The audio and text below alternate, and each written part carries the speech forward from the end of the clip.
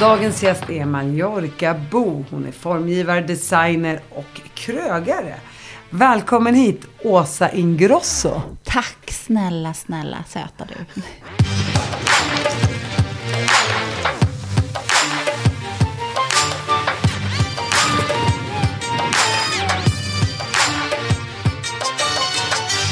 Kul att du är här. Ja. Du är i Sverige nu, du har varit här ett tag. Ja, alltså det blir 5 månader nu. Helt sjukt. Så länge har vi inte varit på evigheter. Det var typ... Och hur känns det att vara i mörkret och i kylan? Ja, det är väldigt grått här. Om man jämför med Mallis, tänker jag. Ja, det är ganska kallt där nu också faktiskt. Det är ju vinter där liksom. Så att det är ändå ganska svalt. Men man har ju ljuset där på ett annat sätt liksom. Ja, och svalt där nere i 17-18 grader. Ja, nu. Men det har varit alltså, 8. Det har varit den kallaste vintern på jättelänge. Och då kan det nästan kännas kallare där än här. Ja, för det är så rått där också. Jag har faktiskt frusit galet mycket där nere. Det kryper in liksom i märgen på ett annat sätt. Och sen är väl inte husen riktigt byggda så som de är i Sverige. Nej. Med den värmen inomhus. Nej, och de förstår ju inte det här med ventilation. De stänger gärna igen och så sitter de liksom i fukt istället och fryser och huttrar. Och ni har ju en restaurang på Mallis. 2. 2 restauranger. Ja, vi hade 3. Sålde en precis innan corona. Och nu har vi 2 kvar. Vilken tur att ni hann sälja den innan corona. Ja, tack gode Gud kan jag säga. Tack gode Gud. Och vad är det skillnad på restaurangerna eller alla italienska? Alla är La Perla i samma koncept liksom. Och det är samma som den vi har öppnat här. Och hur, ja just nu har jag öppnat den här och vi ska komma in på det. Det är väldigt mycket restauranger. Härligt. Krögarfamiljen. Grassa. Mat. Mat. Vin och mat. Ni har ju vin nu också. Ja.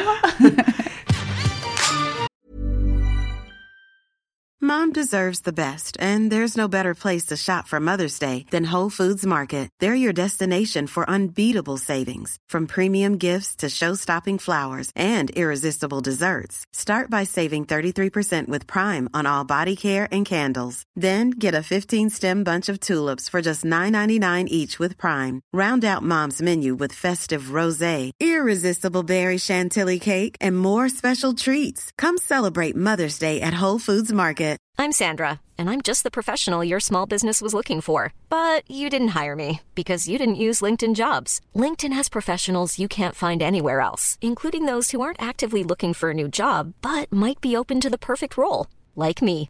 In a given month, over 70% of LinkedIn users don't visit other leading job sites. So if you're not looking on LinkedIn, you'll miss out on great candidates, like Sandra. Start hiring professionals like a professional. Post your free job on linkedin.com/people today. Hur var det att driva 3 restauranger på Mallis? Är det inte väldigt jobbigt? Jo, och inte för att det är liksom själva yrket är jobbigt. Eller det är det ju, det. Så allt har väl sina liksom för- och nackdelar. Men det som är svårt med Mallorca är att det är så mycket byråkrati. Liksom.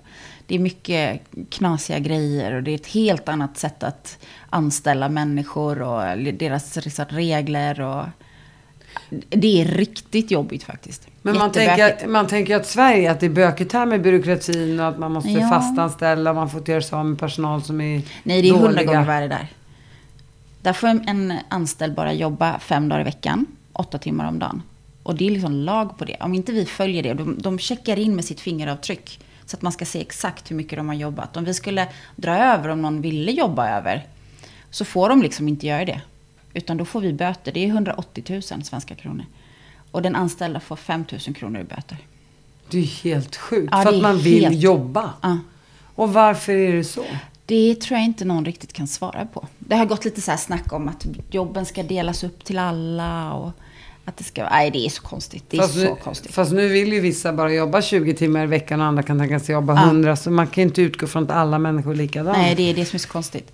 Men jag vet ju för sig i Spanien, Marbella, det ligger väl under samma lag, mer samma. Eller mindre. Hur ska jag lägga upp det här för att det inte ska låta för snobbigt?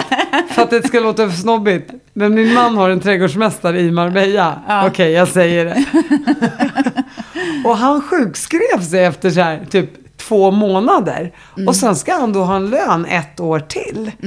Förstår du? Då har han satt... De kan ju sätta det i system också. Känner du igen dig i det här? Absolut. Tyvärr. så här, oj, ja, men jag fick en fast anställning efter en vecka och nu sjukskriver jag mig i 2 år. Och, alltså det finns säkert rysare i Sverige också. Och folk som gör saker. Det är väl människan lite till mans kanske att man gör grejer. Det är inte bara i Spanien. Men det är lättare att göra det där, tror jag. För att de har... det är inte direkt arbetsgivarens marknad. Utan det är den anställdes marknad. Med helt andra liksom, rättigheter. Och det är klart man tycker att anställda ska ha sina rättigheter. Men man kan inte sätta egna företagare i skiten på grund av det. Nej, det är jättekonstigt. De gör jättekonstiga saker. Men hur länge har ni bott där? Jag har bott där i 7 år. Emilio i 13, tror jag. Åsa, först och främst vill jag höra om din uppväxt. Och vem är du? Jag är ju en Smålandstjej från början. Jag kommer ifrån Nässjö först. Och sen flyttade jag, så fort jag tog mitt körkort så drog jag till Västervik. För då blev jag kär där. Och så flyttade jag dit och då tyckte jag att det var en metropol. Jag tyckte det var så stort. Och nytt folk och jag tyckte det var så roligt. Och så bodde jag där sen i 16 år. Och fick mina 2 små juveler därifrån. Och var ligger Västervik? Det ligger, vad ska jag säga då, parallellt med Ölands norra udde. Kan man säga, så bara rakt in liksom från ön. Otroligt. Och det tyckte du var New York på den tiden? Från Nässjö är ju allt det liksom. New York, London, Paris. och där levde du, men hur var din uppväxt då? Innan du träffade kärleken i ditt liv? Första jag kärleken. Levde småstadsliv liksom. Som mamma, alla gör. pappa, barn. Ja, och vi hade behandlingshem. Från det att jag var 3 år. Så att vi har haft ett väldigt stor mängd ungdomar som har kommit, riktiga ungdomar som mina föräldrar tog hand om. Och hur var det för dig och dina syskon då? Jag har en biologisk bror, en storebror. Och det var inte helt enkelt faktiskt. Det var ganska jobbigt. Jag har pratat om det förut och jag har faktiskt bloggat om det också. Det är inte alltid helt enkelt att vara biologiskt barn i en fosterhemsfamilj. För att det är väldigt lätt att man blir lite osynlig liksom. För att de här andra barnen som kommer har sådana enorma problem som man ska ta hand om. Så då är det inte så här, jag behöver hjälp med läxorna liksom. Det finns inte. Utan du ska klara dig själv? Ja, men det blir lite så. Kände du att uppmärksamheten gick till dem och mindre till... Kan man känna ibland... Jag säger inte att det var så i din familj. Men kan man känna ibland att föräldrar som kanske är fantastiska lärare eller tar hand om andras barn inte är lika bra föräldrar? Det behöver ju inte vara så alls, men kunde det vara så i ditt fall? Absolut, det tror jag. Och framförallt så var deras fokus så otroligt på att hjälpa de här barnen. Liksom. Allt gick dit. Så det fanns ju något fint i det. Ja, och jag brukar alltid säga det. Det är liksom no shame eller blame till dem på något sätt. Utan de gjorde ju det de trodde var det rätta. Liksom. De ville hjälpa. Var det så att de här fosterbarnen bodde bara i några år och så slussades de vidare? Eller har du en relation med någon av dem idag? Ja, vi har haft det länge faktiskt. Med flera av dem. Och man följer varandra på Facebook och lite sådär. Liksom. Och har det gått bra för dem? Ja, faktiskt. De flesta. Så det fanns...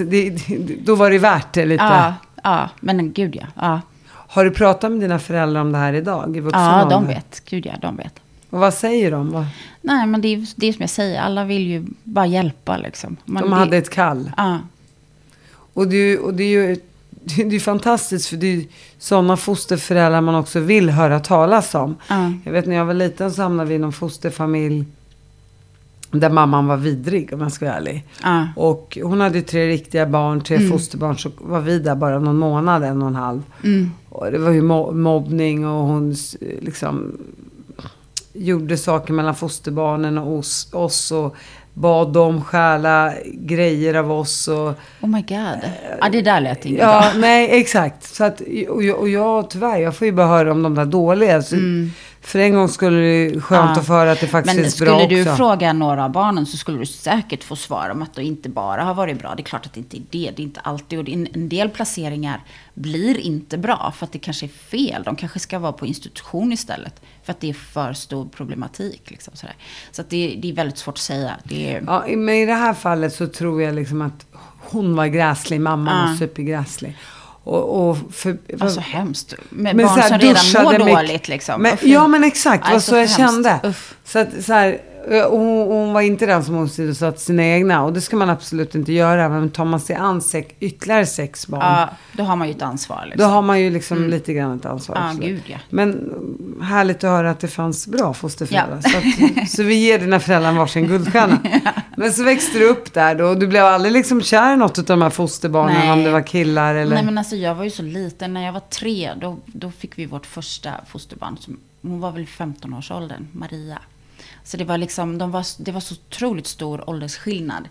Och sen när jag blev 15 så tyckte jag mest att de var jobbiga faktiskt. Så det fanns liksom inte de känslorna på det sättet så.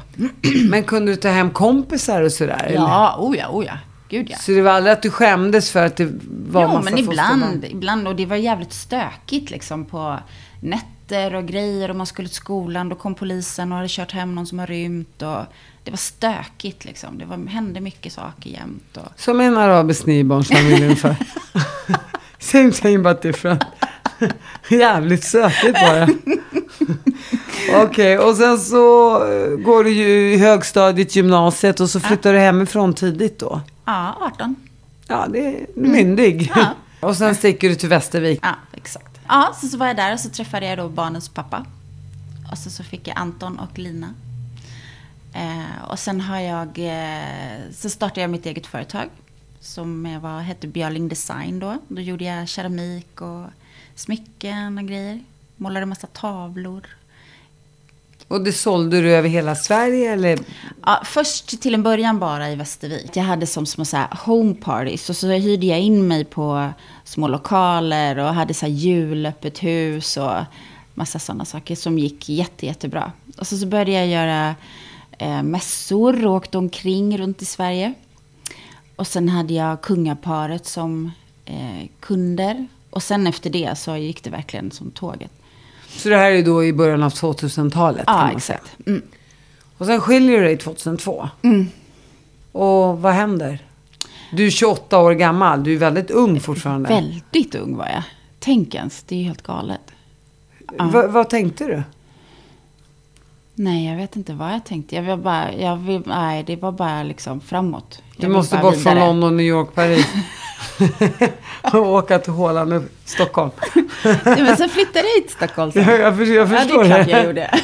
Det var där, Håland, Stockholm från Västervik. Men längtan hade alltid funnits till att flytta utomlands. Men det kändes som att det var ett rätt steg framåt att lämna liksom, den där lilla staden. Och hur gamla var dina barn när du skilde dig? 4 och 6. Och hur vågar man ta det steget, tänker jag, med en 4- och 6-åring? Ja. Eller man är yngre, kanske man är modigare, tänker jag också. Ja, eller så känner man att man bara måste, liksom. Jag tror att vi kämpade ganska länge. Barnens pappa reste väldigt mycket i sitt arbete och var borta väldigt mycket. Så jag stod med stor del själv. Och sen så satte jag igång och började renovera vårt hus. Ganska mycket själv, liksom. Stod med allting själv. Och bara kände att nej, men det här är ju fan inte kul alltså. Så till slut så vet man väl när det är dags för en separation liksom. Så jag tror inte man tänker så här våga. Utan som kvinna tror jag också att man har processat en sån grej väldigt länge. Innan man väl gör det liksom. Och var det en lycklig skilsmässa? Eller kände du att det kanske finns det ens lyckliga skilsmässor? Men det var ändå okej och vi är jättegoda vänner idag. Så det är ju det måste man säga en bra skilsmässa. Ja, det är väl ändå bra. Det är inte så att när du tänker på honom så tänker du ska klämma fingret på den jäveln. Nej, inte alls. Nej, men då är det ju en bra skilsmässa. Ja. Men det var ju jobbigt då. Ska bara klämma nageln på. En liten lilltå i alla fall. En liten lilltå. Det känns inte så mycket. Det måste ju ändå vara målet att man ska ha en bra relation till sin exman, tänker jag, också för barnens skull. Ja. För det gillar väl de att alltså det är så viktigt. Och barnen behöver sin pappa. Ja. Alla barn behöver båda sina föräldrar. Så är det. Flyttar du då med barnen till Stockholm? Du tar med dig kidsen? Ja. La madre, eller vad säger man? Si. Och så växer ni upp var i Stockholm? Eller var växer dina barn upp på Kungsholmen? På Kungsholmen. Och så fortsätter du jobba där med... Ja, och flänger och grejer och fixar och har mig. Och sen så vill jag väldigt gärna flytta till Mallorca. Och då är det som är mission liksom. Jag är ju en stressad människa, så jag vill ju väldigt gärna bort hela tiden. Till något annat liksom. Jag vill vidare. Jag är aldrig nöjd, jag vill bara... Du vill öppna nya dörrar hela tiden. Men det finns ju någonting kul i det också, tänker jag. Nej, men jag älskar ju det. Vad gömmer sig bakom nästa dörr? Ja, det är en så clown. Jag tänkte... Jag gillar det. Jag tycker på ett sätt att det är väldigt modigt också att våga. Ja, eller dumdristigt säkert. För att det som händer är att man bryter ju alltid upp någonting. Så att man får ju aldrig liksom den här stabiliteten som man kanske skulle behöva. Och jag skulle behöva den ibland. Så att, ja, det är på gott och ont. Men det har ju också gjort att man utvecklas ju enormt mycket. Och man får göra nya saker hela tiden. Men när du sticker till Mallis då, hur gamla är barnen? Vilket år är det här?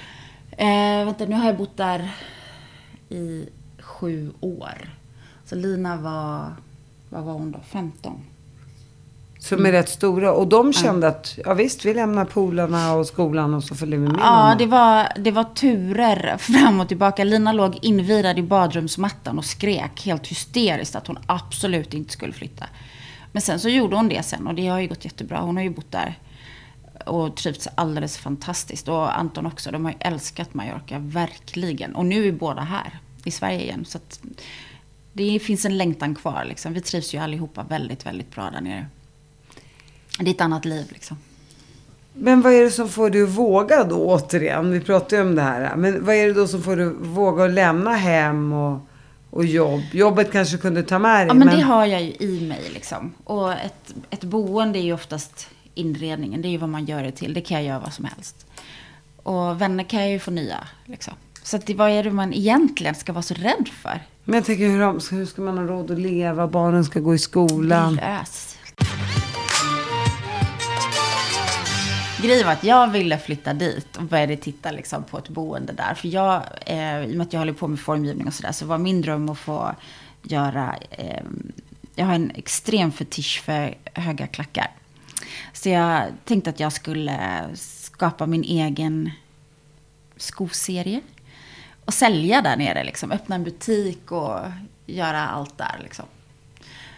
Och så behövde jag någon som hade bra kontakter med fabriker och sådär. Och då fick jag en gemensam vän veta att Emilio och hans bror Vito har jättebra kontakter med skor liksom, och skofabriker och grejer. Kolla med dem. Då känner inte du Emilio Ingrosso? Inte alls, nej.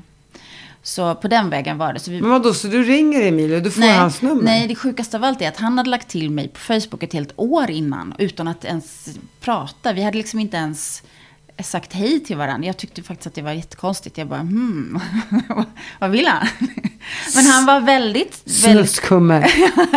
han var väldigt tyst och lugn och sa ingenting liksom. Så att han fanns redan där liksom. Han fanns i vassen och väntade. Ja. Han var där. Så då började vi prata om skor. För han har ju också ett jätteintresse för skor och mode. Och så. Ja, men hur träffades ni upp? Du ringer honom? Nej, precis. Nej, inte ringde. Gud nej. Det tog lång tid innan vi pratade i telefon. Det var en massa mejl först liksom. Väldigt professionellt och städat liksom. Och hur träffades ni sen då?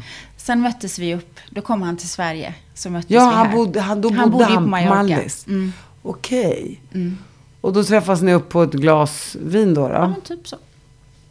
Och så var det kärlek vid första ögonkastet? Nej, men det hade kommit innan. Det kom ju liksom, vi slutade ju prata. I brevväxlingen? Ja, vi slutade ju prata skor. Och pratade helt andra grejer. Vadå, typ hångel?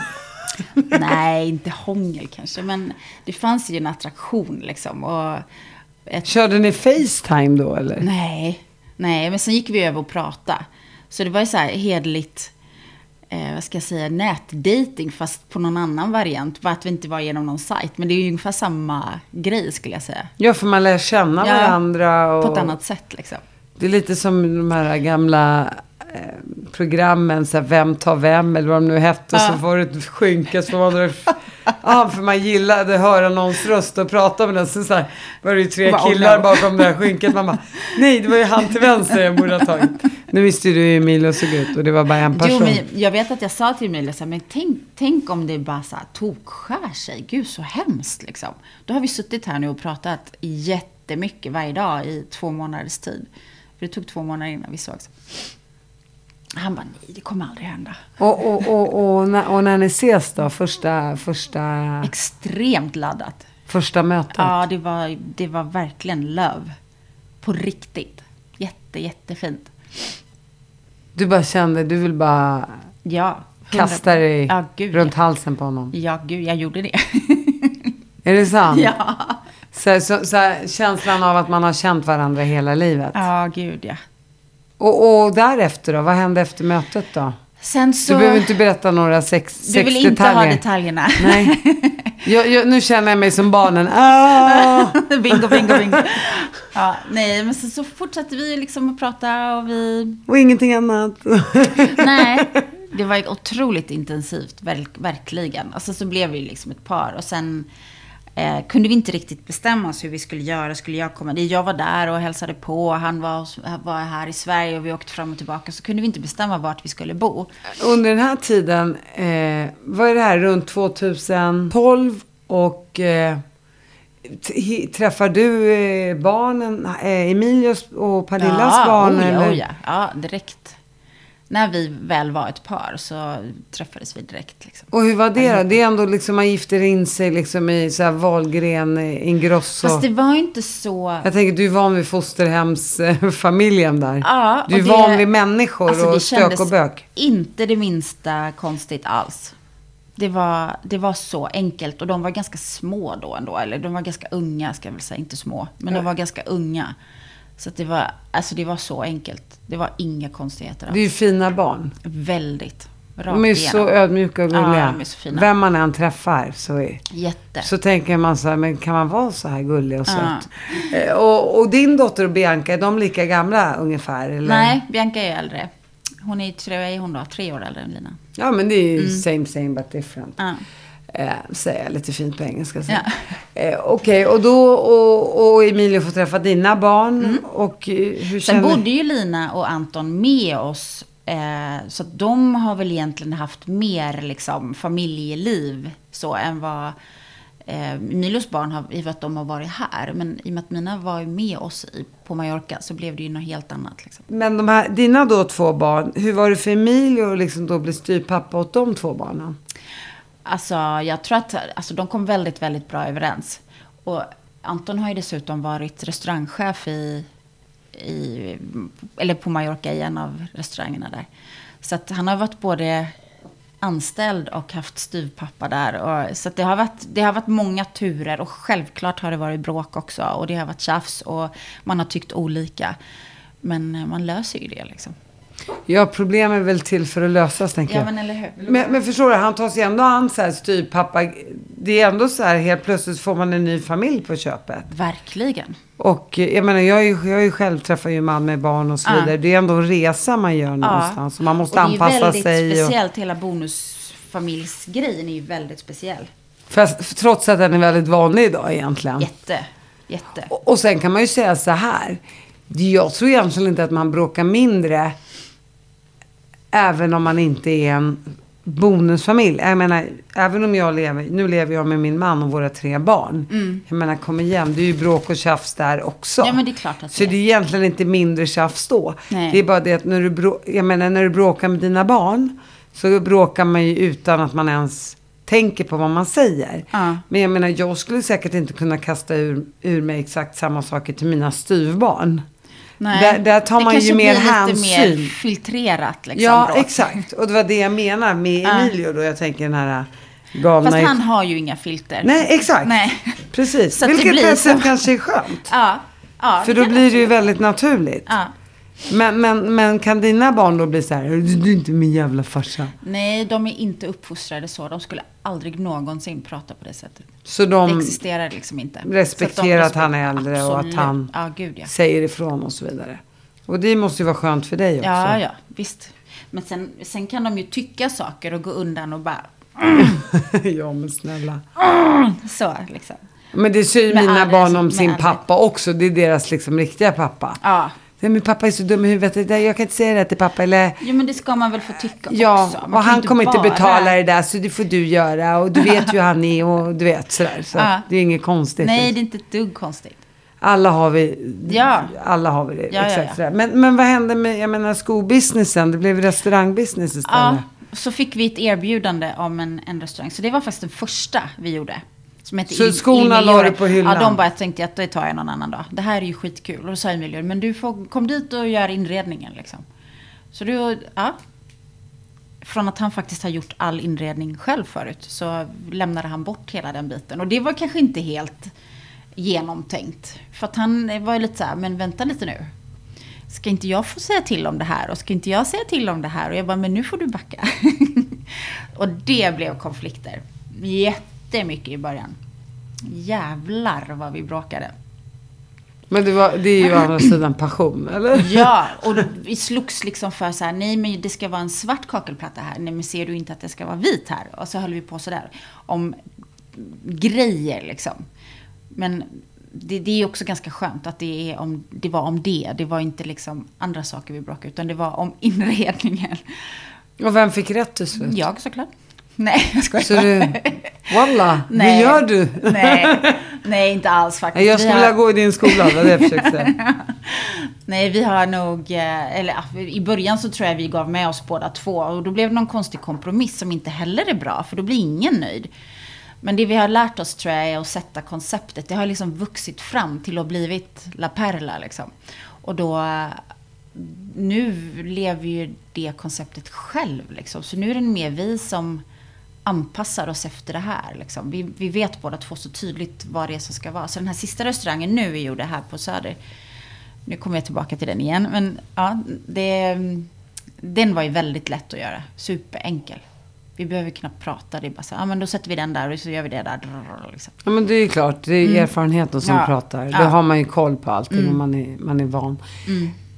När ni bråkar, är båda långsinta eller? Ingen är långsint. Går över direkt. Men så där är ju lite arabiskt. Och sen har man glömt att man bråkar. Exploderar liksom. Men du är ju helt svensk. Jag är helt svensk. Och du exploderar ändå, tänkte jag säga. Ja, men jag har en lite halvgalen familj också, så att det är så. Och mycket, men tänk dig själv med alla dessa barn. Vi har säkert haft 100 ungar som har kommit och gått. Det går ju inte att alla bara så här viskar och det är ju ett jäkla liv liksom. Fosterhemsfamilj, tänk dig. Ja, det är ju fan, jag är ju själv uppvuxen i en niobarnsfamilj, så jag hör ju och jag förstår vad du pratar om. There's never been a faster or easier way to start your weight loss journey than with PlushCare. PlushCare accepts most insurance plans and gives you online access to board-certified physicians who can prescribe FDA-approved weight loss medications like Wegovy and Zepbound for those who qualify. Take charge of your health and speak with a board-certified physician about a weight loss plan that's right for you. Get started today at plushcare.com/weightloss. That's plushcare.com/weightloss. plushcare.com/weightloss. Hey, Dave. Yeah, Randy. Since we founded Bombas, we've always said our socks, underwear, and T-shirts are super soft. Any new ideas? Maybe sublimely soft. Or disgustingly cozy. Wait, what? I got it. Bombas. Absurdly comfortable essentials for yourself and for those facing homelessness. Because one purchased equals one donated. Wow, did we just write an ad? Yes. Bombas. Big comfort for everyone. Go to bombas.com/ACAST and use code ACAST for 20% off your first purchase.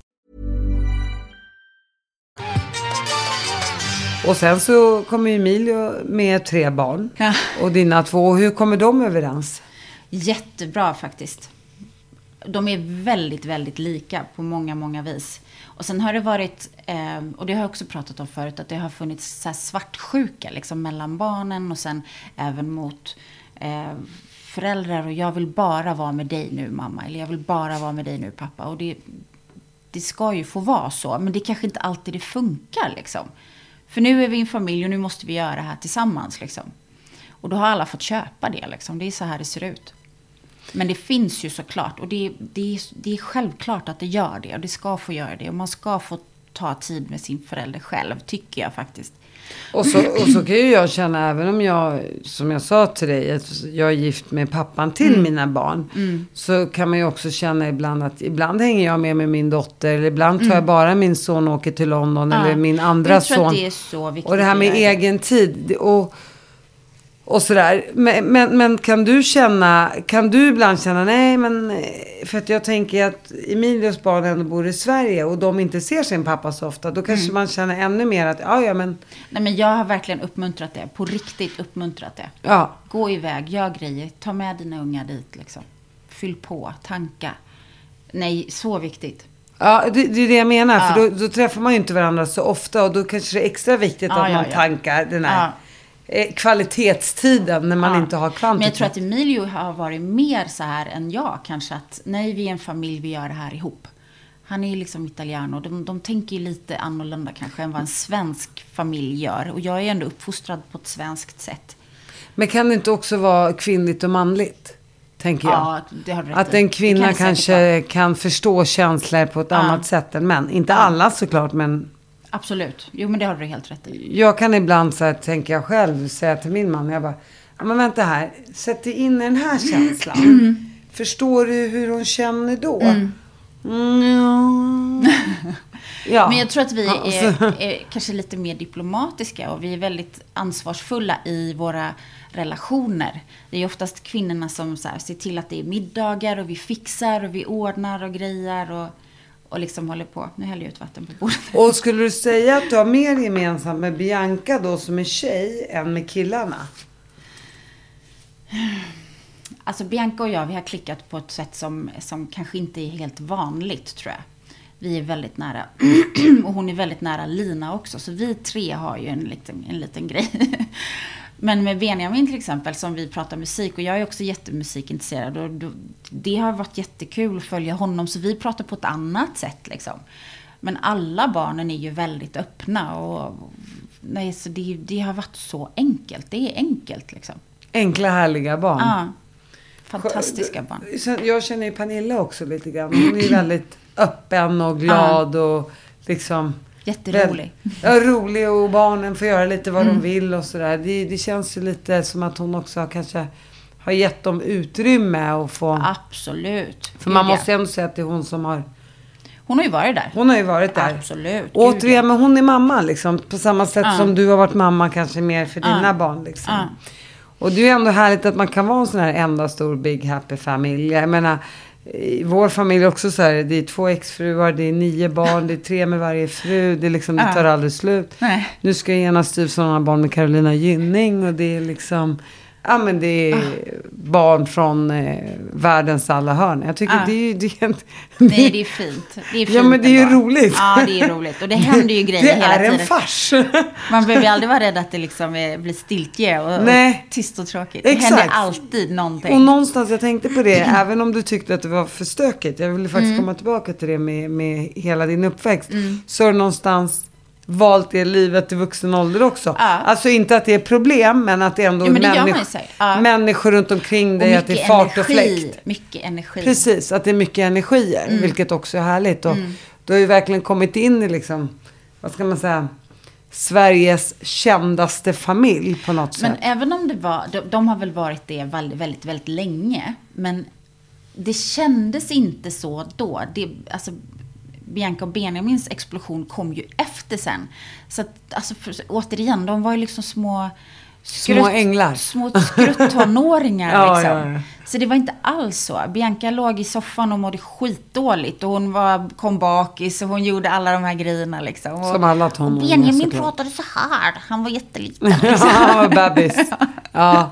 Jo, det är mycket med. Det är ju så. Det kändes liksom inte så där. Oliver var lite äldre. Ja, han är lite äldre. Det har inte varit så liksom svårt. Det har varit ganska enkelt. Du är ju inte bara krögare, utan du är ju även formgivare och designer. Och det måste du väl haft mycket hjälp av när du inredde era restauranger nere på Mallis? Ja, gud ja, verkligen. Absolut. Och nu i nya restaurangen så är nästan alla möbler custom made också. Ritar allt själva nästan. Och är det flera som har sagt, ja men sådana där möbler, jag vill köpa det själv? Massor, jättemånga gånger. Så du har fått beställningar på möblerna du har gjort? Nej, nu har vi faktiskt inte släppt det, men vi skulle ju kunna göra det. Det är lite roligt också att ingen har det, liksom. Blir det inte extra dyrt när det är custom made, tänker jag? Men det är det värt. Det är det värt. Och vad gör du förutom möbler? Jag har gjort lampor och jag har gjort... Emilia har gjort en soffa tillsammans. Jag har gjort mässingsljusstakar och nu har jag precis släppt en liten glaslykta, soffbord, sänggavlar, allt som behövs liksom.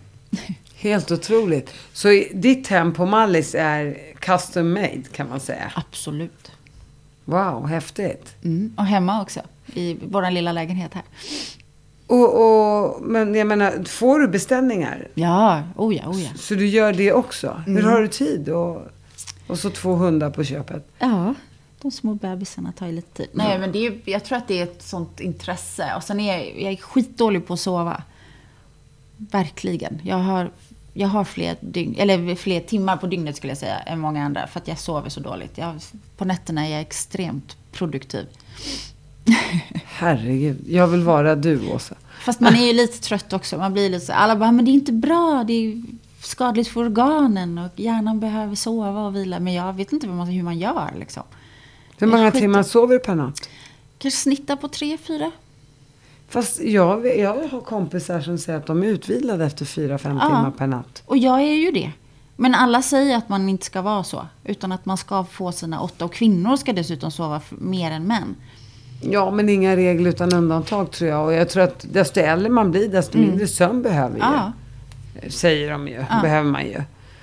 Ja, nej, jag vet inte. Men jag tror inte på det. Jag tror att känner man sig utvilad så är man utvilad. Ja. Nu när ni har öppnat restaurangerna på Mallis, känner ni att det är väldigt många svenskar som kommer ner dit och äter? Alltså vi har, på en av restaurangerna så är det liksom 98% beläggning är svenskar. Och på den andra kanske det är 70-30. 70 svenskar. Ja, men det känns väl lite hemma ändå. Ja, men alltså, det är också ganska roligt. En del gäster som kommer så blir de jätteprovocerade över att det är svenskar. Och man bara, men du är ju svensk. Men det tycker de att det är okej. Jag ska få gå hit men ingen annan ska vara här. Det är lite så här, men ja. Det är som att säga så här, jag gillar de invandrarna jag känner, men jag gillar inte de jag inte känner, för de begår brott. Ja, men det är lite jättefyrkantigt. Ja, men det är lite det var skum sak att säga, två olika paralleller, men det lät lika konstigt i mina öron i alla fall. Jag får vara här med ingen annan svensk. Nej, precis. Eller det ser inte likadant ut om jag är här som svensk som det gör när alla andra svenskar. Man bara, jo, det ser exakt likadant ut. Nej, och jag brukar säga det, men åk inte till Mallorca då. Herregud, åk någon annanstans. Åk till Kanarieöarna. Ja, men det är lika mycket svenskar där. Jag vet, åk till något annat land liksom. Du ska inte välja Mallorca och Palma om du inte vill träffa svenskar. Det är inget bra. Så är det ju. Och så kan man säga så här, även fast svenskar liksom hatar när det är för mycket svenskar utomlands, så väljer man ändå köpa sina villor eller lägenheter på ställen där det är mycket svenskar, för det finns ändå en trygghet i att man känner sig hemma. Ja, och så känner ju vi när vi är boende där nere. Vi söker oss ju till, och jag tror att vi människor gör så. Vi behöver liksom känna någon gemenskap och med identitet, och vi vill ha våra svenska matvaruaffärer och vi handlar Bregott och vi liksom, man är ju lite inkörd liksom, och jag kan tycka att det är ganska skönt faktiskt. Jag älskar att vara svenskar. Jag tycker det är underbart. Det är ju som att ha en litet hjärta kvar i Sverige. Liksom, när alla... Och faktum är, jag träffar mera gamla vänner och lärare och allt möjligt som har kommit till Mallorca än vad jag någonsin gjorde när jag bodde i Sverige. Jag träffar ju mycket, mycket, mycket mer roliga människor och liksom gamla vänner nu. Ja, som också har flyttat nu dit. Nu är coronatider. Men som har flyttat till Mallis. Nej, de är ju där på semester. Och så vet de att du finns där och och så hör de av sig. Tja, vi kommer förbi. Kan vi säga hej? Kan vi ta ett glas vin? Alltså det är ju hela tiden. Och sen så, ni har ju inte bara öppnat massa restauranger, och ni har ju även släppt en kokbok eller en lifestylebok, du och Emilia. Och hur har det varit att jobba ihop med honom med boken? Jätteroligt. Det är nog bland det roligaste jag har gjort faktiskt. Och jag har skrivit det är ganska mycket text i, och jag har skrivit all text där i. och varit liksom lite lekt författare. Och det har varit skitkul faktiskt. Och där har han inte varit så här, nej jag ska skriva. Nej, inte det minsta. Inte alls faktiskt. Väldigt... Vad har han gjort då? Nej, alltså dels är ju alla recepterna är ju mer eller mindre... Eller Emilio har sin som heter min, eller som My Story. Så har jag min My Story. Så han har ju sina liksom... alla gamla hedliga recept som finns nu på La Perla faktiskt. Så vi släpper ju en guldgruva faktiskt. Om man vill bli duktig i köket så är den faktiskt väldigt, väldigt bra. Den har ju fått otroligt fin respons. Och vad heter boken? Sensi. Sensi. Som betyder sinnen. Sensi eller sensi? I. S-E-N-S-I heter. Cool. Sensi. Och vad säljs den någonstans? På Sensi by Ingrossos hemsida. Sensis by Ingrosso. sensibyingrosso.com. Bra, det fick du säga. Och sen har ni ju också ett eget vin nu. Ja, vi har faktiskt flera. Vi har ju Amore Bianca som faktiskt från början var en hyllning till Emilios hyllning till sin dotter. Och lite så här, vi satt och spånade om vad kan man göra som finns kvar sen liksom, att man verkligen gör en fin gåva liksom sådär. Och då, i och med att Emilio har hållit på med viner så himla länge, så var det så givet att han skulle göra någonting liksom till sin dotter. Han ser ju henne som sin riktiga prinsessa på riktigt liksom. Så det var, ja, så började det. Och så har det väl alltid funnits en önskan och vilja att göra mera viner liksom. Så att det har ju bara ploppat upp. Så nu har vi ju 5 faktiskt viner på Systembolaget om man vill köpa. Och vad heter de då? Kommer du ihåg det? Ja, jag får tänka efter. Vi har ett Ingrosso Casa som är ett vitt och ett rött. Och sen finns det en som heter Infinito. Och en Vermentino. Kan du känna, jag tänker du säger att Emilios prinsessa är Bianca. Kan du känna så här, nej det är jag som är prinsessan här? Nej. Hon ska vara hans prinsessa. Det är precis som det ska vara. His daughter. Ja, såklart. Gud, och hur är deras relation? Jättefin. Den verkar ju härlig. Ja, jättefin. De har en väldigt unik faktiskt, skulle jag säga. För att han har ju ändå varit borta en hel del. Men har också haft barnen jättemycket på sommaren. Alla tror ju att han har varit en helt tokfrånvarande pappa. Det stämmer ju inte riktigt. De har ju kommit liksom efter... De kom när skolan slutade och sen så åkte de hem. Så var de där på Mallorca hela sommaren. Så de har ju liksom haft verkligen Mallorca som sitt andra boende. Och de känner ju det fortfarande. Det är deras andra hem. De har varit väldigt, väldigt mycket där nere med honom. Nu ska ju Benjamin göra något matprogram. Och det blir jättebra. Det där kommer bli jättefint. Han är lika intresserad av att laga mat som sin pappa. Jag skulle säga nästan att hans intresse är större. För att han har ett bredare intresse. Benjamin är väldigt duktig på, om han ska göra en äggröra till exempel. Då plöjer han internet på att hitta det bästa receptet för äggröra. Eller när han ska göra pannkakor, då provar han fram tills han har det bästa receptet på pannkakor. Så nu håller han på sådär med allt. Han är väldigt, väldigt kunnig, Benjamin, faktiskt. I en big range. Så där gör inte Emilio. Han kör sin pasta liksom. Benjamin är verkligen mångfacetterad. Ja.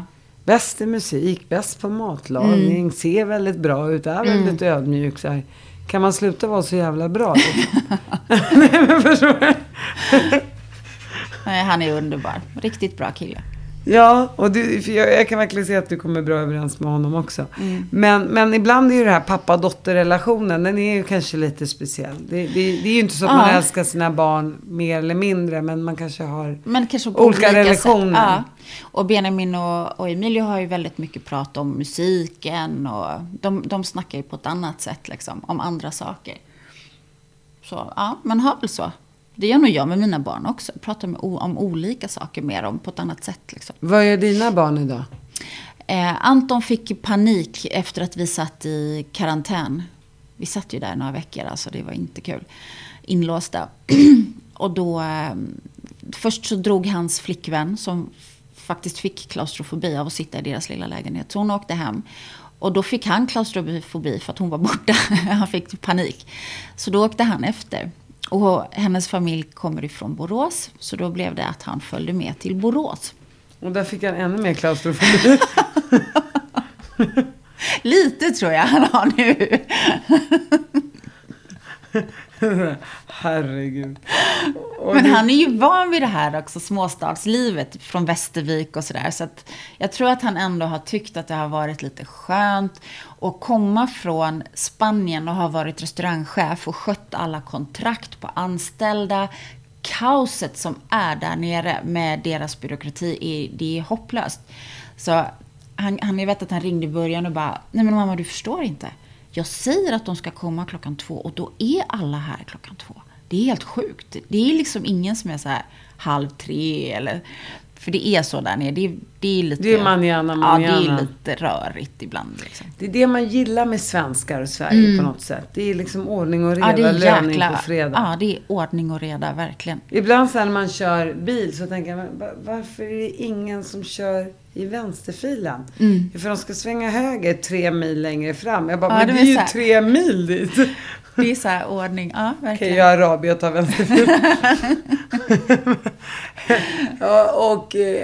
Det är ändå härligt att allting funkar. Och kommer Pernilla ner till Mallis ibland? Och, ja, hon har varit där några gånger. Och ätit på restaurangen och sådär. Kan hon säga, bra Emilio, god mat? Ja. Hon känns ju så himla positiv och härlig. Ja, det tror jag. Hon älskar Emilios mat, så det tror jag inte är något problem. Hon bara, ja, maten var god i alla fall. I alla fall. Du behöver inte prata med mig, gå och laga maten. Gör din pasta carbonara. Ja, så ska jag lova dig att jag går nöjd och belåten härifrån. Ja, men det är härligt. Återigen, det är härligt med big family. Och jag tror det gäller mig också. Så man kommer från en stor familj och så ekar för mycket väggarna när man flyttar hemifrån. Så jag måste hitta där det är rörigt igen. Liksom. Man måste hitta hem på något sätt. Ja, men lite så är det säkert. Man söker sig till det där man kan liksom, och vet.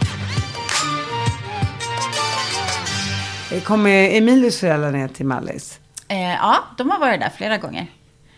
De älskar ju värmen liksom. De saknar sitt Italien. Så att de trivs jättebra på Mallorca faktiskt. Det blir lite nära samma mentalitet kanske. Lite samma språk. Ja, det är skaldjur och det är fisk och det är liksom...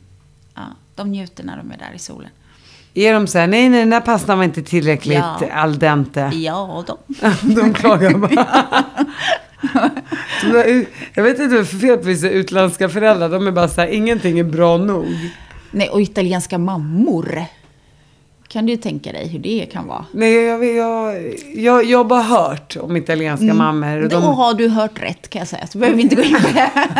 Nej, men jag känner några italienare. De är alltid så här... Mammorna, de liksom styr sönerna lite grann. Extremt. Och 4 grabbar här. Ja, det är 4 söner. Och det är alltid mamman som har rätt då. Men de bara låter henne ha rätt då. Nej, verkligen inte. De säger ju ifrån. De vill inte alltid att det ska vara på mammas sätt, tror jag inte. Och det är väl tur det. Fast mamma bryr sig inte. Nej, hon äger ändå. Det går in genom ena örat.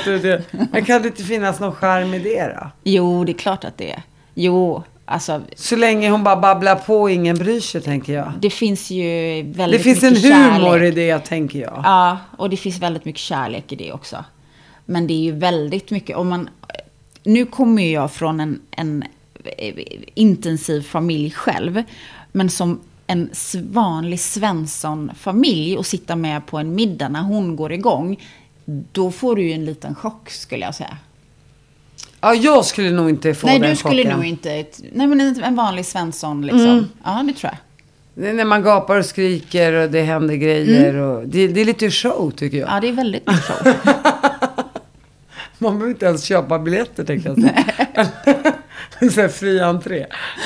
Ja, men kan du inte tycka att det finns något kul i det? Eller jo, hon är fantastisk. Jag har pratat om henne jättemycket.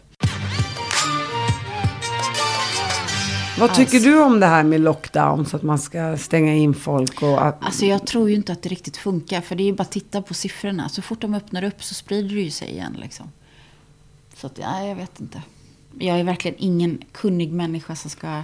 Skulle du säga att Sveriges strategi är bättre? Ja, jag tror ändå någonstans. För att, alltså, att se att det ändå på något sätt att man kan få jobba lite grann och försöka hålla samhället vid liv liksom, tror jag är en jättebra strategi. På Mallorca nu, det är 70% arbetslöshet, det är svält, det är folk får lämna hus och hem. Det är en bizarr situation där nere som jag tror att det är väldigt svårt för oss att förstå här. Hur jäkla dåligt de har det där nere. För de och inte bara där, det är ju liksom alla orter och länder som är beroende av turismen. Liksom. Det drabbar så hårt. Ja, jag håller ju med dig. Jag tycker inte heller att man ska köra lockdowns. Nej, för att jag tror att det är lätt för oss svenskar att säga kör lockdowns, för vi har inte varit med om det. Men att på riktigt sitta hemma i lockdown. Hemskt. Jag var ju på Ibiza i somras faktiskt. Och där pratade jag med en kvinnlig taxichaufför som jag åkte med. Hon sa det hade varit lockdown då hade de precis öppnat upp. Och hon bara, det är liksom de hemskaste månaderna i mitt liv liksom. Och hon kände det var någon som hon kände där som hade tagit livet av sig. Och det var otroligt, det var jättemycket depression. Ja, folk hade förlorat sina jobb. Man vill inte leva längre. Och fattigdomen liksom, som du säger, smög på en också. Och nej, så det var misär. Ja, det är ju det.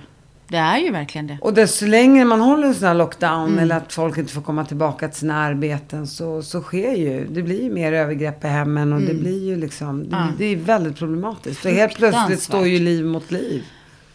Och vad gör man?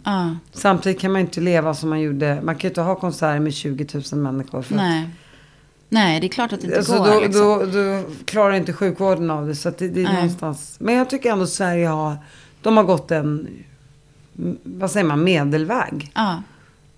Och när ni har varit här då i 5 månader, då har ni öppnat den här nya La Perla-restaurangen som ligger på Söder. Ja, exakt. 5 december öppnar vi den. 5 december. Och hur har mottagandet varit? Helt galet bra. Otroligt. Vi är så tacksamma. På 3 dagar då hade vi 12 000 gäster bokade. 12 000? Hur gick det i coronatiden? Ja, men de bokar ju ända fram till juni. Liksom. Jaha, du menar så. Fantastiskt. Så det är liksom fullt där nu. Ja. Och känner du då så här, men nu vill jag stanna kvar här, eller känner du att du kan lämna det och åka tillbaka till Mallis? Nej, det är faktiskt helt okej att lämna. Vi har en jätteduktig restaurangchef som håller alltihopa. Så gör vi ju det här tillsammans med restaurangen som ligger bredvid, som heter Rusin. Som Emilios ena bror dessutom har en liten del i, Nicola. Så att allt hänger ihop. Det är en familjebusiness helt enkelt. Och då är det så skönt att kunna, och det var faktiskt förutsättningarna för att vi skulle kunna öppna här. Det var att vi behövde liksom någon som sköter allt tråkigt liksom. Allt det administrativa, när vi är borta så måste någon kunna sköta det. Så att vi har ett fantastiskt upplägg faktiskt tillsammans med Micke och Tim. Tänker du att din son kanske ska jobba men jag tjatar ju hela tiden. Jag tänker ju att han ska komma hit. Men så har han en flickvän som ska plugga, och hon vill plugga i Göteborg. Så ja. Hon drar honom åt varför är det alltid kvinnorna som styr? Ja, men det är ju så. Lite grann. Jag bara, Anton, kom till mamsa. Ja, du har ju bara en son dessutom. Ja. Känner du så här, nej, hon tar honom ifrån Nej, mig. inte alls. Han är så lycklig. Och så länge han är lycklig så är jag lycklig. Men han tycker inte att det är alls lika jobbigt som jag tycker. Han bara, men mamma, det är lugnt. Ja, det är ju sådär. Har man 2 barn och är man nära sina barn så blir det ju väldigt... Ja, jag tycker det är skitjobbigt. Jag vill ju ha honom jämt hos mig. Hur gammal är Anton? Han är 23. 23. Han fyller alldeles snart 24. Så han är ju lite vuxen nu. Dags att klippa av navelsträngen kanske. Ja, men det har vi nog gjort. Men han har alltid varit båda barnen är väldigt, väldigt nära. Liksom. Och vi har haft daglig kontakt hela tiden och träffats på Mallorca. Liksom. Han var ju alltid på restaurangen, så att vi har ju sett så mycket. Så även om vi har klippt, skulle jag nog säga att vi har gjort själva navelsträngen, men vi har ju alltid haft kontakten, och den saknar jag nu jättemycket. Och det blir ju bättre tider, tänkte jag säga. Ja, visst. Och när åker ni du åker tillbaka till Mallis väldigt, väldigt snart. 30. Och hur känns det då? Skönt, jätteskönt. Det ska bli så härligt faktiskt. Och öppnar ni upp restaurangerna då igen? Nej. Det finns ingenting att öppna upp till. Just nu är allting nedstängt där nere. Men det är mycket men det är ju inte i Marbella på samma sätt. Nej, men det Mallorca har just nu. Första vågen ska jag säga. Så klarade sig Mallorca jättebra i Spanien. Faktiskt bäst av alla öarna och allting som liksom ligger i Spanien. Men nu är det värst drabbat, hårdast drabbat. Så just nu har Mallorca en egen, jag ska inte säga lockdown för det är det inte. För du får fortfarande gå ut och du får röra dig. Men det finns inga restauranger, det finns inga gym, det finns ingenting. Alltså allting är nedstängt. Varför ska du då åka tillbaka tänker jag? Därför att jag har massor med jobb och grejer att göra där. Och vi har ju våra restauranger. Emilio är ju faktiskt på Mallorca just nu. Så att jag skulle åka dit och han skulle varit kvar och skött restaurangerna. Och nu blev det tvärtom för att jag testade positivt på mitt coronatest. Så jag hade corona i november. Och 2 månader senare så hade jag positivt på testet. Men jag var inte sjuk, det var fel på testet. Så Och så kom det här med att det skulle bli de här åtgärderna där nere. Så då sa jag att men då skiter jag i det eller väntar liksom. Och hur mår han där nere då i lockdown? Han tycker att det är ganska skönt. Han slipper tjat och han slipper... Nej, gud. Men han har ju lite... Det jag skulle ha gjort när jag kom dit med att fixa med banker. Alltså tänkte vi har varit borta ganska länge nu. Banker och det är alla grejer som ska förnyas. Det är papper som ska skrivas på. Det är notarie och som sagt byråkrati. Så även om vi har restaurangerna stängda så är det fortfarande väldigt mycket att göra där nere. Det är grejer som är jätteeftersatta liksom, som vi verkligen måste ta tag i. Så han har fått kämpat på lite när han har varit där nu. Och så ska jag fortsätta när jag kommer. Saknar du Emilio? Ja, det är klart. Hur länge har ni varit ifrån varandra? Vad blir det då?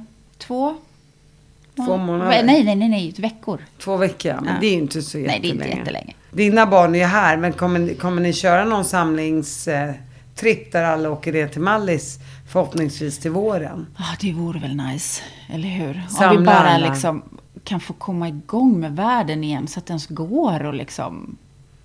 Just nu så känns det som att allt hänger på det här vaccinet. Det är lite läskigt att allt hopp hängs på det här året också liksom. Ja, det kändes ju så här, men nu kommer vaccinet. Så tänkte man, men 2021, men när 2021? Mm.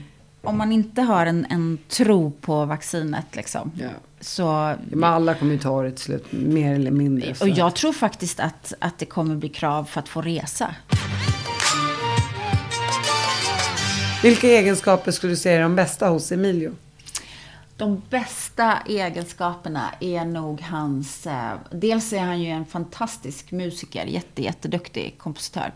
Det är häftigt att se en sån... Jag är själv jag kan inte spela några instrument. Så att det är häftigt att se någon som är så otroligt duktig på det. Det är en häftig egenskap.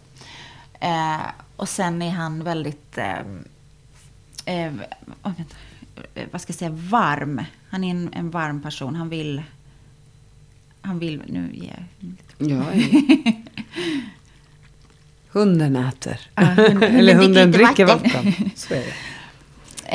Och han är snäll och god. Ja, men varm. Han är en varm person. Han har generös. Jättegenerös och har ett fint hjärta. Så det bästa med Emilio är hans stora hjärta, så skulle vi kunna avsluta den här podden. Kan vi knyta ihop. Tack för att du kom hit. Tack snälla. Tack.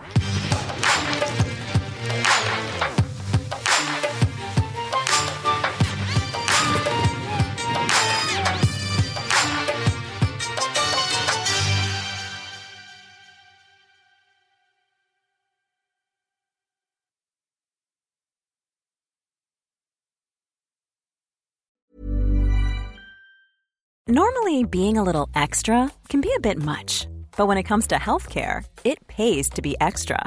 And United Healthcare makes it easy with Health Protector Guard fixed indemnity insurance plans. Underwritten by Golden Rule Insurance Company, they supplement your primary plan, helping you manage out-of-pocket costs without the usual requirements and restrictions like deductibles and enrollment periods. So when it comes to covering your medical bills, you can feel good about being a little extra. Visit uh1.com to find the Health Protector Guard plan for you.